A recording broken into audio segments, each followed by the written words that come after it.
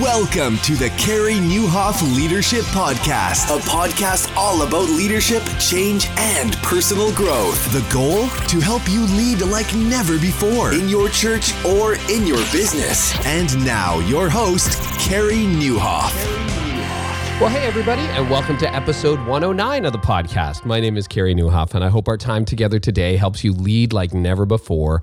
And today, I know a lot of you have been waiting for this for a while because you've heard rumored that I'm going to be interviewing Chuck Swindoll, and today is the day. What an incredible honor and privilege to actually have a conversation with Dr. Swindoll, with Chuck. And I mean, man, when his team reached out and said, hey, got a new book coming out, do you want to do an interview? I thought, yeah, I'm free that day. Absolutely. So what a thrill to be able to do it. And, you know, few people have had the legacy that Chuck Swindoll has in our generation. And one of the things I talked to him about at the very end of the interview is just, you know, how do you finish well? I mean, you know, he has now done ministry for over 6 decades. That's like crazy. And in an era where a lot of us are trying to finish well and where burnout seems to be more and more prevalent, I'm just absolutely thrilled for people like Chuck Swindoll. And like you, I have really benefited from his messages over the years. So he is talking about a new book called Searching the Scriptures that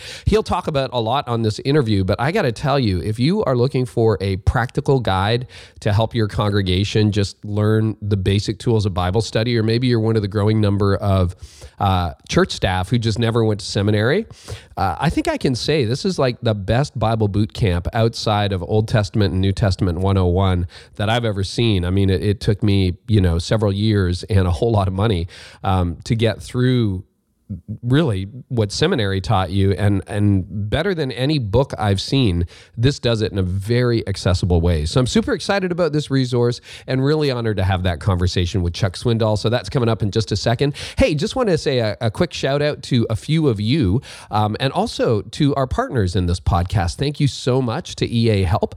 I know a lot of you are trying to get stuff done and you barely have time to listen to this podcast. I mean, I get that, But here's the reality. Most leaders are doing too much. And if that's you and you're like, I don't have a solution, maybe your solution is actually to get a great assistant, even 10 hours a week or 20 hours a week, or maybe a full-time assistant.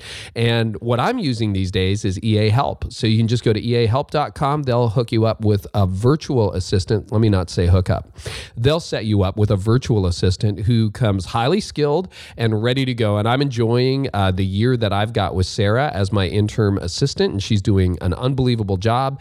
And I'll tell you, it's probably a lot more helpful than you think. So just go to eahelp.com. And also for all of you trying to figure out how are we going to get more money for ministry, go and check out enjoystewardship.com. They've got a brand new program called Fully Funded that is simply exceptional, and they do a great job helping church leaders raise money so you can realize your vision. One of the things I love about Joe Sangle and his approach as well is it's not just about what you want from your congregation. They've got resources at Enjoy Stewardship Solutions to help you do something for your church, to help like people actually pay cash for their vacations and save for their kids' education and realize their own financial goals. Because guess what? When you help people realize their goals, they're in a much better position to help you realize your collective goals as a church. So make sure you check that out at enjoystewardship.com.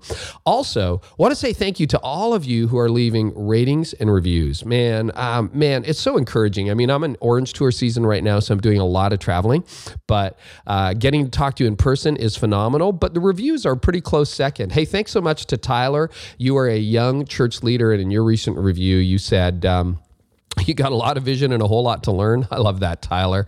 And his review says, I've been finding practical help and encouragement every week on the podcast for over a year now. I love hearing from leaders of all ages and from all different parts of ministry. That's one piece of feedback. You know, when you guys give me feedback like that, that's super helpful. And what I hear over and over again is you love the eclectic mix. You love that, you know, one day it's Chuck Swindoll, and the next day it's somebody you've never even heard of, and one day it's from the business field, and the other day it's from the student ministry field, and then the senior pastor or second chair field. So I'm glad about that. And then finishing the review, he says, thanks for building into the younger generation. Man, Tyler, I hope you know that is such a joy and a heartbeat of mine. You and your guests flood us with wisdom gained from experience.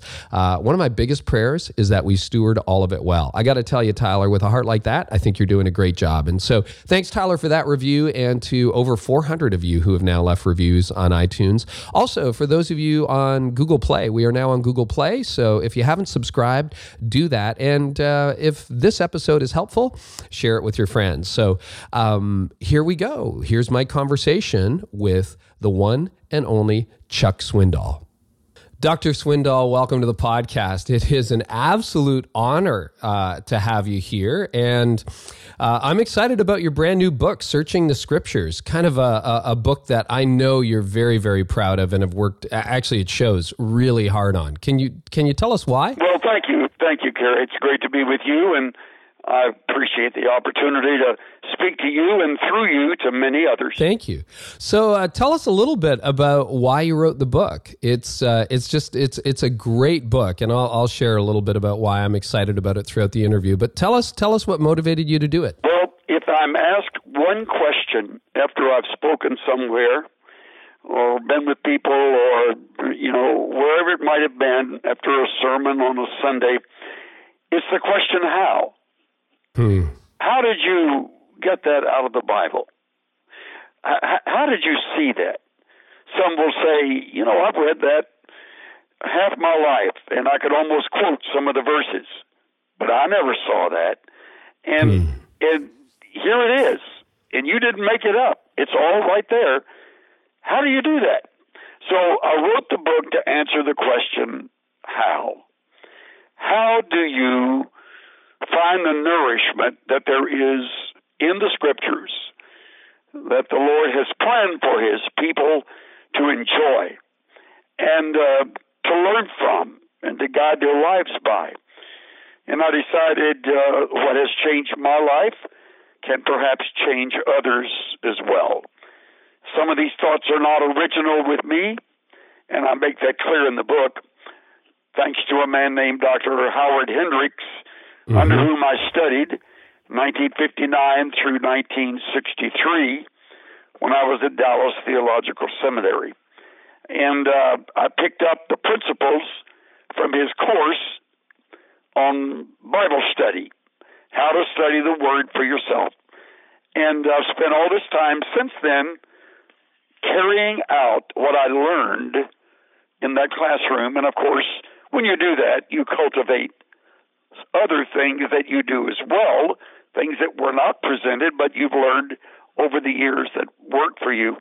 And I put it all together and decided, you know what, I've never written this out in a way that I think people could get it, because it's all doable, Kerry. It's all doable. You don't have to have an advanced degree. You don't even have to have gone to college. If you read English, and if you have a Bible, and if you have a little bit of time, you can do this. Just like you can fix your own grilled cheese sandwich, just like you can fix your own salad.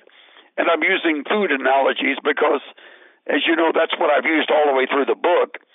You can find the food, you can prepare the meal, and you can serve something pretty close to a feast if you give your time and attention to it. You can do this. And I would encourage every one of those listening to tell themselves that I can do this. It's not something somebody else does and then I hear about it through a sermon. I can do this. That's very important.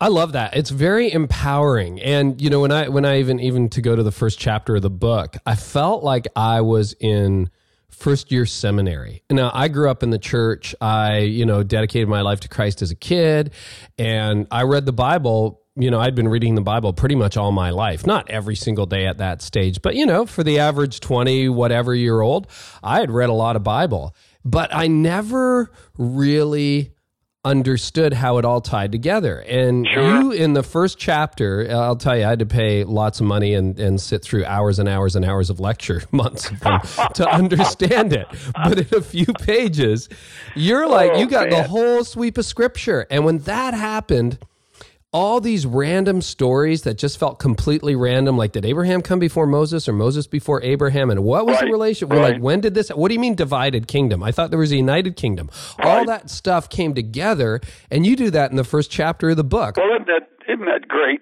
You know, let's face it, man. The Bible is intimidating. Great big thick book, is. Thin pages, tiny print, all these begats, all these names, all these places I'll never go.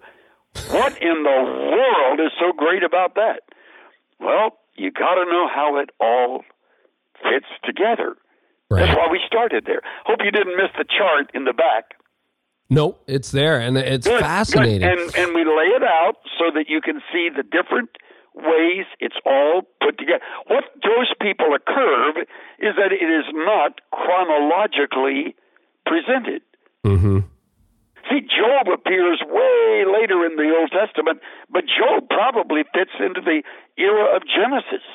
Yeah. One of the oldest, if not the oldest, of all the books. Mm-hmm. And, you know, Second Chronicles is the very last book in the Hebrew Bible. So it's the last book in the Old Testament. But in our Bibles, it's in the middle of the Old Testament. And the last book is Malachi. Malachi is a minor prophet, not minor in significance, but in size. Yeah. But Malachi fits way at the end, but he doesn't really in the flow of the Bible. When you get the flow down, it's like reading a map. You start where you are, and thanks to MapQuest, you know where you're going, and you take it a road at a time. You turn on, you turn off. You know you've gone 3 miles. At 4 miles, you turn here, and then you go there, and you turn here. And all of a sudden, you get to where you've never been before because you had a map.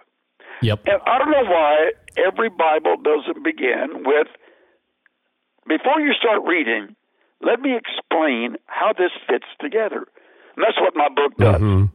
It really does. And, you know, it's almost like, I think for a lot of people, reading the Bible, even if you're familiar with the Bible, and this goes to preachers too, or like church staff who never went to seminary. And increasingly, as you know, the vast majority of church staff, at least in growing churches, don't have a seminary education, which, you know, I don't fundamentally have a problem with. We have lots of those on our staff as well. But it's kind of like trying... To me, it's like trying, when you're reading the Bible and you don't know what you share in that short first valuable chapter, it's like watching a movie with all the scenes out of sequence. Isn't that a great way to put it? Why didn't I think of it and write that in the book? That's exactly what it's like. It's like you start the movie and suddenly you're 3/4 away that person's life in the next scene. And the next scene, he's 12 years old. It's exactly And then the next scene, he's getting married. And the next scene, he's a teenager. Yep. But if you don't see how it flows and why it flows like that, you will be forever confused. That's why I never embarrass anyone because they say they are ignorant of the Bible. My answer is, I fully understand. That's a good answer. I fully understand. And I would never insult you by saying, you're just stupid. No. You're honest. You're beginning where you got to start. I don't get this, so let me help you know how to get it. That's why the book was written. Yeah, and you know, you say in the book, and this is a quote, the Bible doesn't yield its treasures to the lazy soul. Why do you think so many people have a skittish relationship with the Bible? Like, there's a difference between devotional reading and where you're going with this book. Can you talk about that for a minute? You're exactly right. Oh, I think it's true because they don't know how. They really don't. It's like my reading a medical journal. If I don't know basic anatomy, I'm never going to get the journal. I'm never going to get this. So if I'm going to take a medical course, I got to go through gross anatomy. I got to learn the parts of the body, the organs, what they're named, and often why they're named that, and how they tie in with this or that. I think most people turn to a more devotional style because they can take one verse and kind of make it say something nice and soft and smooth with great music in the background, And they think, boy, there we go. I've gotten into it. No, as a matter of fact, you keep doing that, you'll be even more confused. Because the Bible was not written so you can lazily drift along in your little boat, kind of splashing around, looking at this scene and that one, thinking, now that's what I need for my life. Now that's what I need to claim for my life. All I got to do is pray and the mountains are going to move. Wait. Before you got mountains moving, you better know what the Bible says somewhere else about prayer. Because if you just take the one verse that you can move mountains, you're going to be one disappointed guy. Because that mountain is not going to move. In fact, the way it's written is written in exaggerated language for a reason. You got to know that. If you don't know that, then you think God lied to me. Because he said I could move mountains, and I prayed that such and such would happen, which would either be like a mountain moved, and it didn't happen. But what you've got to read is somewhere else it says you pray according to his will. Then I need to read that too when I read that. That's right. It's called correlation. You compare one verse with another. Let me tell you something, Kerry. If you don't correlate, you could easily move into a cult and not know it. Because cults are famous for taking a verse and then driving it home, and it becomes often half a verse. Yeah. Half a statement is worse than no statement. Let me say it again. Half a verse is worse than no verse. Because you have pulled part of a truth out. Like you'd read an article from a magazine and read half a sentence, then think you could tell me what that article says. No. Start at the beginning and very slowly read through it. Think as you read. Observe as you read. The other day I was following a FedEx truck. My son was driving. He and I were talking. He said, "Hey, Dad." I said, "Yep." He said, "See the arrow?" And I said, "Arrow." I see the truck. No. Look at the name, FedEx. See the arrow? I go, no. I see FedEx. He said, "Dad, between the E and the X, look." And you know what? I suddenly saw the logo of FedEx. You know, somebody pointed that out to me about 6 months ago, and I had missed that my entire life as well. It's there, but you just got to see it, don't you? Story. That's the story, man. That's why people are confused. They miss the arrows. Yeah, they're in there, and God isn't hiding, saying, I'm going to play a game with you. Nope, it's not like that. But he doesn't write his word to entertain you. You have to think. Let me say it again. You have to think. And so while I'm thinking, I read that God so loved the world. God, the Creator, actually loves the world. He loves the world. He's not mad at us. He's not roaming all over heaven looking for somebody to club because they're having a little fun. No. He loves the world. How much did he gave us his one and only Son? Look at that. Look at that statement. Now, you see, you can't hurry through this. The Bible doesn't lend its truth to the hurried mind. I love the way Richard Foster put it in one of his books. Today, we don't need more intelligent people. We don't need richer people. We don't need busier people. We need deeper people. Isn't that true? Yeah. I think it's very true. And, you know, it's fascinating because I think you have, as I'm so glad, this is a resource. This is not like, you even assign homework in this book, which is great, right? I'm like, this isn't like why the Bible's important. This isn't like, here's what I learned in seminary. It's like, what I call the homework? Your time in your turn in the kitchen. Your turn in the kitchen. Go cook something. Listen, we're finding the food at the store. We got the recipe. Yeah. So we're finding the food. We're going to bring it home. We're going to wash it. We're going to cut it, and then we're going to look at the recipe and see how to do it, and then we're going to start to cook it. Okay, it's my turn in the kitchen. Before I go any further, I got to look at the recipe. I got to see what it says. I don't dump in a handful of sugar. I put in 3 tablespoons. 3 tables. Why? Because the recipe says so. Now, if I want something just general, I don't want the Bible. But if I want something just general, I don't want to fly either. Because when I call about a flight, she tells me it'll be $316.12. Okay, it'll be at gate 8. Okay, you got to go to this airport specifically. You got to go to that gate. You got to go through security. You got to check your luggage. You got to have your e-ticket. You got to tell them your name and show them your identification. All of this is specific information. Otherwise, guess what? I don't get on the plane. I don't get to go to where I want to go. People have the idea, God is so great, he'll just let us believe anything and we'll all wind up in the same place. Wrong. Now, that is a stupid statement. If God did that, he wouldn't bother to write anything. He'd just send out a note to everybody, do whatever feels good, and you'll be homeward bound. Yeah, see you in the end. Right? That's what he'd say. We'll all have a great time. Stop heresy. Because his word begins with, God created the heavens and the earth. And think about that. Think about that. Okay? You don't have to know Hebrew to know what that says. Let it say what it says. Now, I know there's all kinds of theories. I know that. I know all those theories, man. I know that.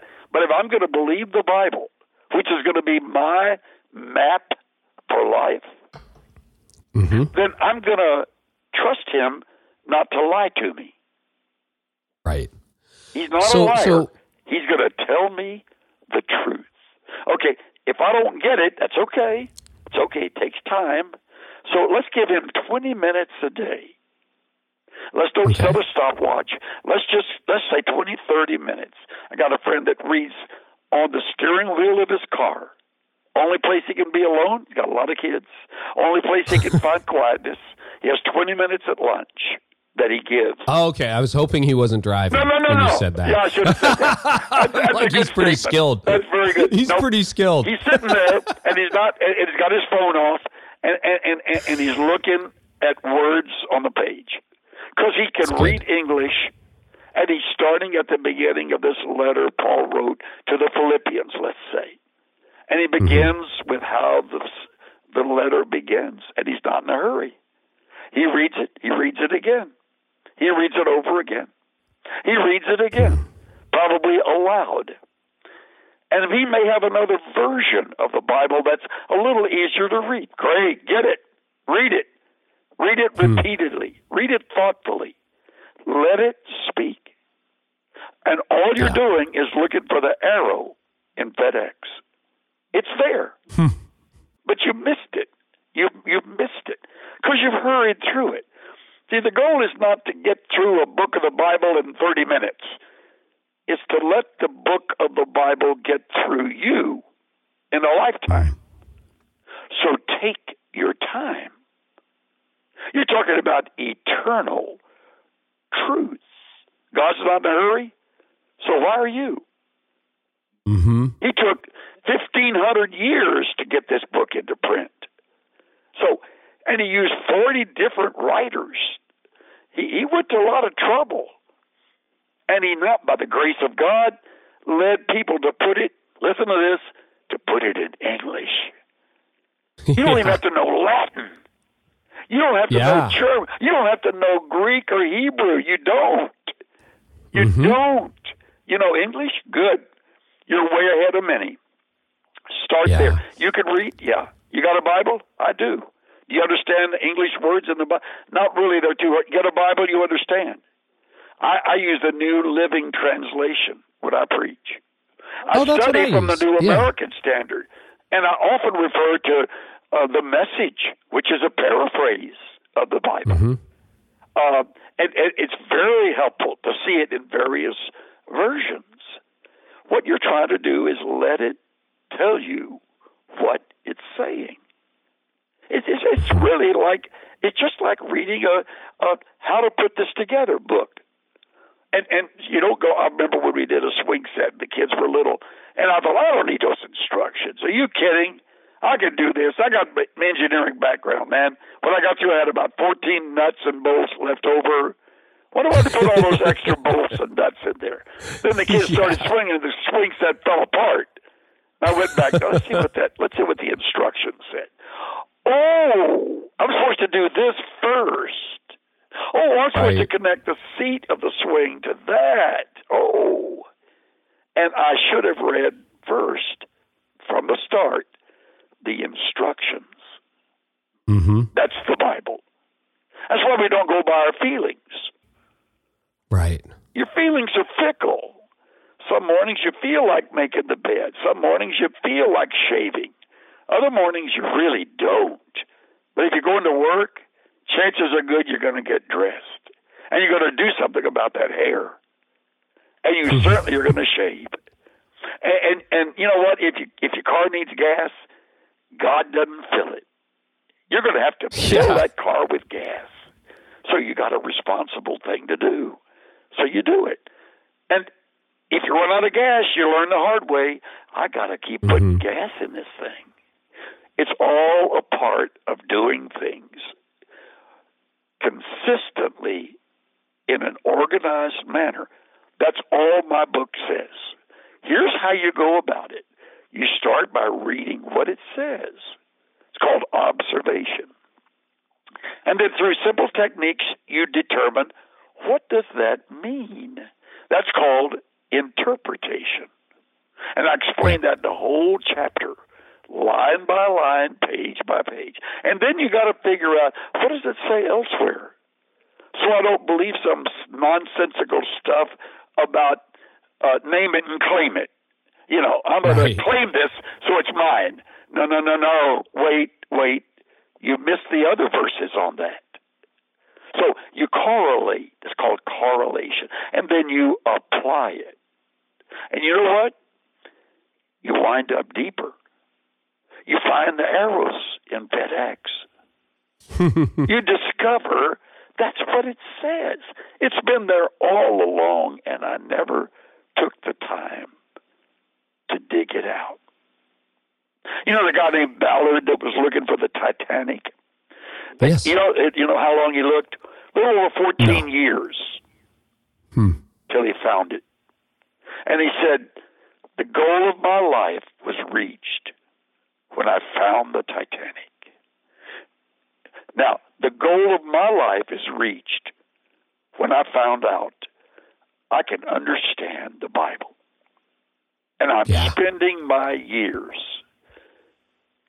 poring over it, reading it, studying it. I'm not listening for voices in the night. I'm not looking for cloud formations during the day. I'm reading print on the pages. And every time I do, I find something new. Every time. I think one of the things I love about the book is it's the actual methodology that you learned from Howard Hendricks and then have honed over time, right? So it's like, oh my goodness, it's like a textbook. It's like, okay, so you know what, read this, do that. Every time I'm asked to do a devotional, I go through the same process. I'm teaching through Matthew on Sunday mornings. Every time I go to Matthew, I go through the same process. I'm actually doing what I write about in the book. This is not theory. Yeah. This is doing it. This is cooking.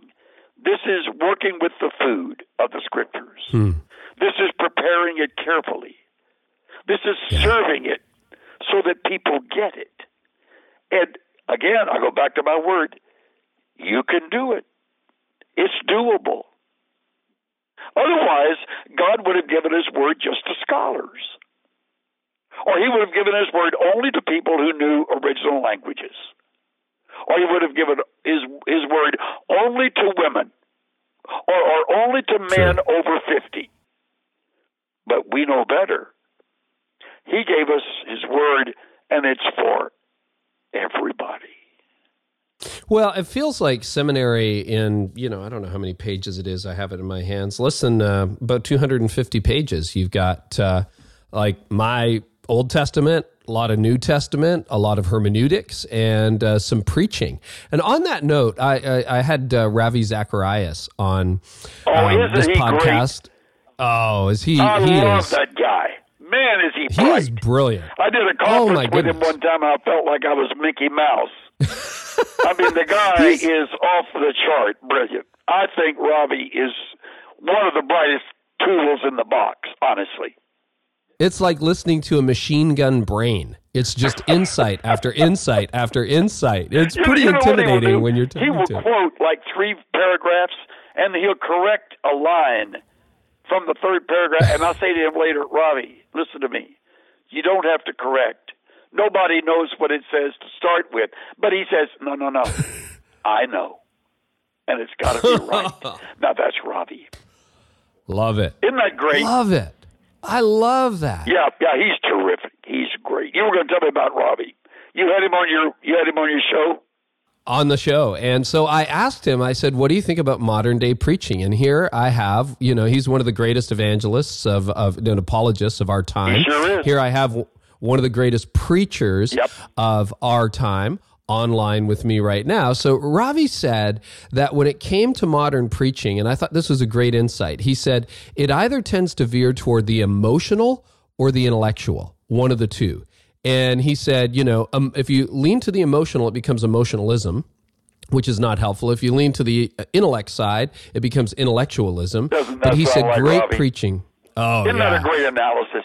It is. And he nailed it. And he said, great preaching is both. I'd love for your thoughts on that. What do you, when you survey, not your preaching, because we get your methodology in here, but when you look out over the church and you're looking at how we're preaching or how the next generation or the upcoming generation is preaching, what do you see? What encourages you? And what would you say? Oh, just be careful of this, watch for that ditch or that landmine. What I see is a growing interest in spiritual things. Now, that may surprise people, because there's a lot of ugly stuff happening these days, a lot of dangerous stuff. But I see behind the scenes, a lot of folks are longing to know how to guide their lives. They don't want to make stupid mistakes. They want to do things well and do it right. I'm encouraged by that. I am concerned that a lot of the churches are buying into the entertainment industry. And as Robbie put it, it's more emotional. And they give you a little 12-minute sermonette, and then you're sent on your way with 4 songs and a quick little talk. And that will not make deep people. So in order for there to be depth, there must be a mixture, and I do mean a mixture, of careful analysis of what the Scripture says, practical application of how it applies to me, which means I've got to know what the verses really mean. Not what I want them to say, but what do they say? What do they say? Because God didn't stutter. He spoke straight out, And, for example, if I'm in 2 Samuel chapter 11, I'll read about David and Bathsheba. Okay. Yep. That's a dark mark on David's life, but it happened. God doesn't act like it didn't happen. He doesn't gloss over it and say, really, David meant well. David sinned. He took another man's wife, and he had sex with her. Yep. As a result, she got pregnant. She panicked. He panicked and had her husband killed on the battle. So the sin factor just multiplied. Now, when I let that 2 Samuel 11 chapter speak to me, it comes across in words I can understand. I don't try to soften them when I teach them. I don't make them say more than they say. I let it speak for itself. And I'm finding more and more people want that. They don't want mystical stuff. They don't want you to go to your imagination and dream up ideas about it. Tell me what it means. Tell me how it applies. So when I taught that, I came up with a simple little formula. Sin will take you farther than you want to go. It'll keep you longer than you want to stay. And it'll cost you more than you want to pay. Oh. Very simple principles. But it's true about sin. Now, some places won't let you use the word sin. Mm-hmm. If you go to a church like that, you're in the wrong church. Yeah. So change churches. Don't spend 15 years complaining. Go to a church where you'll hear the truth. Now, I was going to say, it takes that kind of analysis. Secondly, it needs to be interesting. A message needs to be interesting, Carrie. I don't mean that it's, you got to tell 10 jokes to make it. There may be some humor there, and there certainly often is, but how can you say it in a way that makes me think?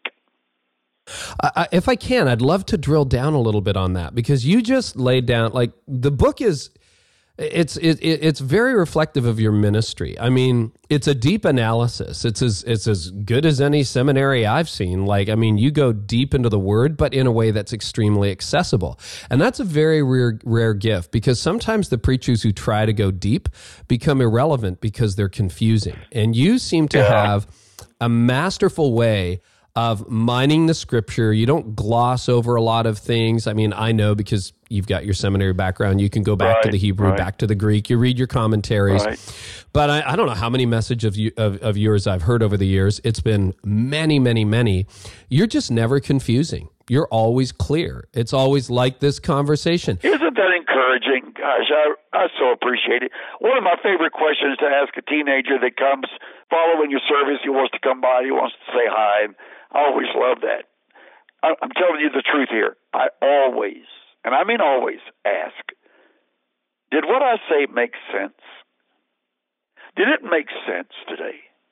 And the kid will say, yes, sir, it did. Or they'll say, this part right here wasn't clear. Can you make that? I say, absolutely. And we'll go into it. I'll explain a little more. And he'll say, I got it. Now, he was interested, but there was a part of it he didn't get. So we want to know. Now, the last thing I need to do is make him feel foolish because he doesn't get it. You know what? It's my fault. Sure, it's you're not the communicator. He wants to learn it. But if I said it in a way that wasn't clear, I got a problem. So this is of concern to me today. You said name some things that are of concern. I'm concerned that when some ministers deliver their message and a person doesn't get it, they blame them. Or they get negative about people aren't willing to give deep thought to the. Wait a minute, friend. Wait a minute. Are you making it clear? See, I've got several gates I walk through when I prepare a message. Is it accurate? Is it really what the Bible is saying? Second, is it clear? Can anybody get it? Or do you have to know the code? Do you have to have some kind of secret code to get it? If you got to know the code, you're not going to help people. So I need to say it so that a person, first time in church, can get it just as easily as one of our elders. Is that your filter when you're looking at, okay, we've got all this story about, the exegesis of Galilee and Jesus and the context and the correlation? Make it clear. Okay. And then I think, is this relevant? Am I in touch with the 21st century, or am I keeping them back in the first century? Right. I got to build a bridge. I'm a bridge builder. I got to build that bridge from the first to the 21st century. Okay? Is it relevant? And fourth, is it practical?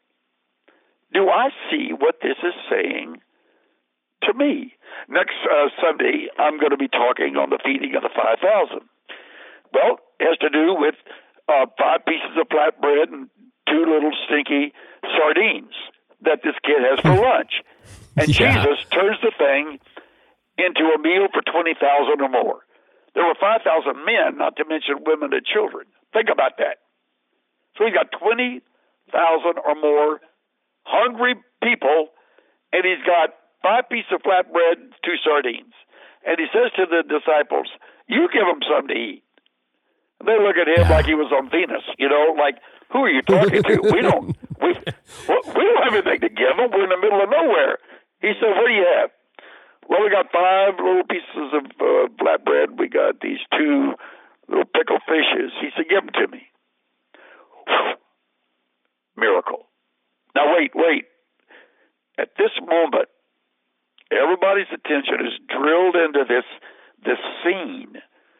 But that's all in the first century. I bring him to the 21st when I say, you're all facing impossibilities. You've got an impossible situation at home. Your marriage isn't working. And it's going to take an act of God for you two to come together. That's an impossibility. But if God can feed 20,000 people, I think he can handle your marriage. So you got to figure out, good. What do I do? What do I bring to him that he can help me?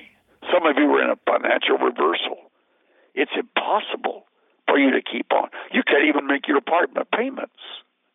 Others of you are facing a health issue. Pretty bleak. It's impossible. Then I give them the principle. We're all faced with a series of great opportunities, brilliantly disguised as impossible situations. That's what that's teaching. What I have done is brought them from a first century feeding of 5,000 in a place they'll never go, over in the Middle East, and I brought them all the way to Lexington, Kentucky, Dallas, Texas, San Diego, California, Phoenix, Arizona, Miami, Florida, because I brought them to the 21st century, and that keeps it interesting. And that's very important.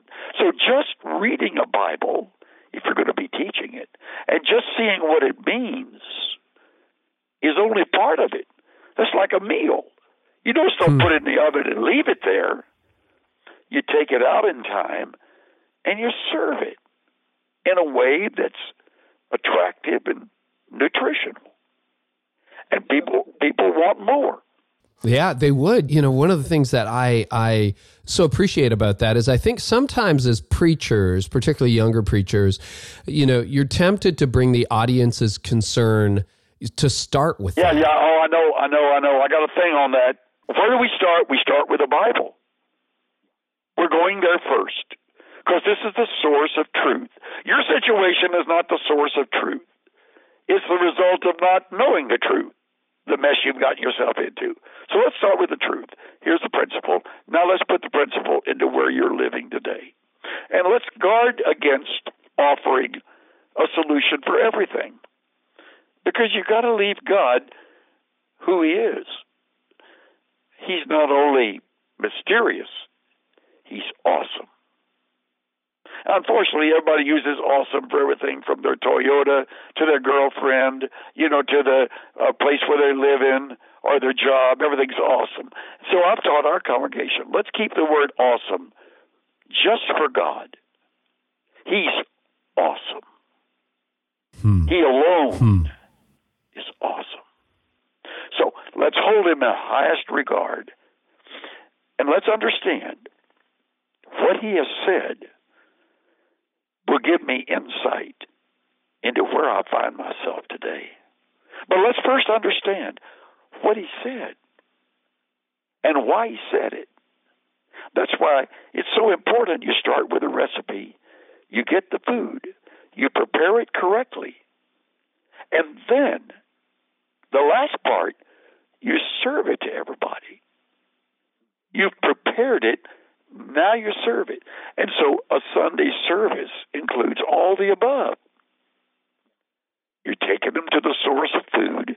You're cutting it up and preparing it. You're serving it for them so they understand how it means. And you're not keeping them in the dark. You're not boring them. the truth.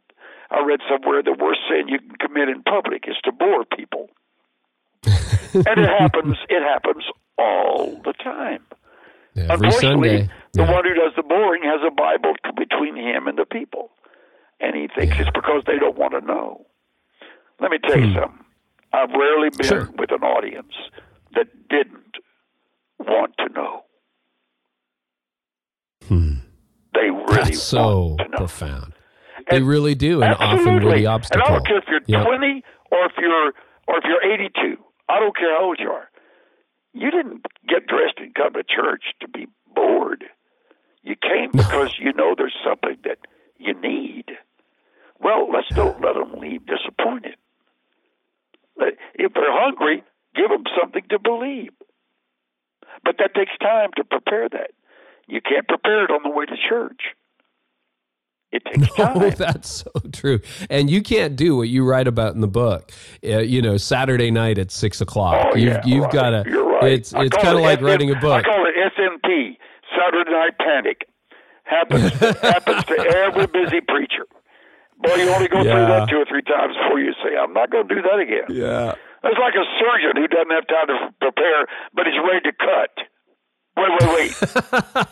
Before you put that knife on my belly, let's make sure you're clean, you know what you're doing, and you know where you're going. And then you'll know how to sew me back up. Make sure you got all that put together. Well, Dr. Swindoll, I'll tell you, I know your time is precious. May I ask you one more question before we go? All right. I would just, in my view, you've still got a lot of life left in you. You're leading a church full time. I mean, it's amazing. And when we were talking before we started, you said, "Hey, this is my last book. I got like more ideas in me." And I love that. You've been married for 60 years, in ministry for over 50. You love life. You love ministry. You love Jesus. And finishing well, I know, is on the mind of a lot of leaders. And unfortunately, we all know folks who have just had trouble in that regard. Yep. What are just a few of the keys you've had for lasting impact for you in life and in ministry? Number one, be accountable. You need a close set of friends who ask you the hard questions. Be sure you stay close to a few people who do that. One ought to be your wife or husband. Yeah. And then outside your family, you need a few who will do that with you. Number two, take God very seriously, but don't take yourself all that seriously. You're not that big a deal to start with. It's by the grace of God that you even have a voice. So don't take yourself that seriously, but take God very, very seriously. Third, stay fresh. Stay fresh. Keep coming to the scriptures as if for the first time. Keep listening to the songs, the hymns, the great messages in music as if for the first time. Stay fresh. Fourth, guard against familiarity. This is very important. Okay. Guard against familiarity. You're dealing with truth all the time. If you're not careful, there's a big word I'm going to use here, so be ready. It becomes perfunctory. It means business as usual, same old Bible, been there, done that. Same old set of verses, been there, done that. Stop. If that happens, you need a break. You need to admit it, which brings me to another principle. Quickly admit wrong. Don't hide it. Say, I was mistaken. Or say, I was wrong. Or say, you know what, I exaggerated. Or I judged, and I shouldn't have judged. Or I lost my temper, and I've got an anger problem. I need to deal with it. Tell the truth. Live your life telling the truth. And, it's amazing. When you do some of these things, it's amazing how happy you can remain. One of my associates passed along something beautiful. I'm going to close with my talk with you by giving these things that he gave to me. Don McMinn is his name. He's my minister of music. I love Don. Don said, I read somewhere, here's the secret to happiness. First, you got to have something to do. Second, you need someone to love. And third, you need something to look forward to. Yeah, that's so That true. is so simple, but I'm telling you, Carrie, it works. You need something to do. You get bored when there's no... Be sure you have something significant to do. And I have it every day of my life. I love that. Second, I've got someone to love. And third, it's so important that third comment, something to look forward to. Right. As simple as going out to eat tonight. As simple as having a birthday party for one of your kids. As simple as getting a new book. Or maybe someday getting a new car. You look forward to it, and it's right around the corner maybe, and you're going to you live in anticipation. I've learned that when you have a nice dinner you're going to go to, anticipating it is 3/4 the joy. Yeah, that's where we're going tonight, my wife and I. I'm excited. Been excited for a day. You got to have your date night. That's very important, by the way. I hope this has been helpful, my friend. It's been incredible. Dr. Swindoll, I can't thank you enough. And I know a lot of leaders are going to benefit from this, and I hope a lot of you go out and buy the book. It's sensational. That's great. Searching the Scriptures. Great. Well, thank you so much. You're welcome, Gary. Okay, so I got to tell you, at the very beginning when we were having a conversation with Dr. Swindoll, I couldn't believe, wow, I'm actually talking to Chuck Swindoll. You know, you ever have one of those moments? Yeah. Anyway, that was it for me. So it's a lot of fun to do this with you guys. And hey, if you want more on the book or anything from Dr. Swindoll's ministry, just make sure you go to carrynewhoff.com/episode 109. where you'll find the show notes and all kinds of helpful links, some things you can share on social media. If there was a particular quote that really struck you, you can just find that at carrynewhoff.com/episode 109. Also, for all of you who follow my blog, we have just gotten into a place where we are now sending out regular Saturday updates, weekly updates on everything you might have missed, including this podcast, which also publishes on my blog.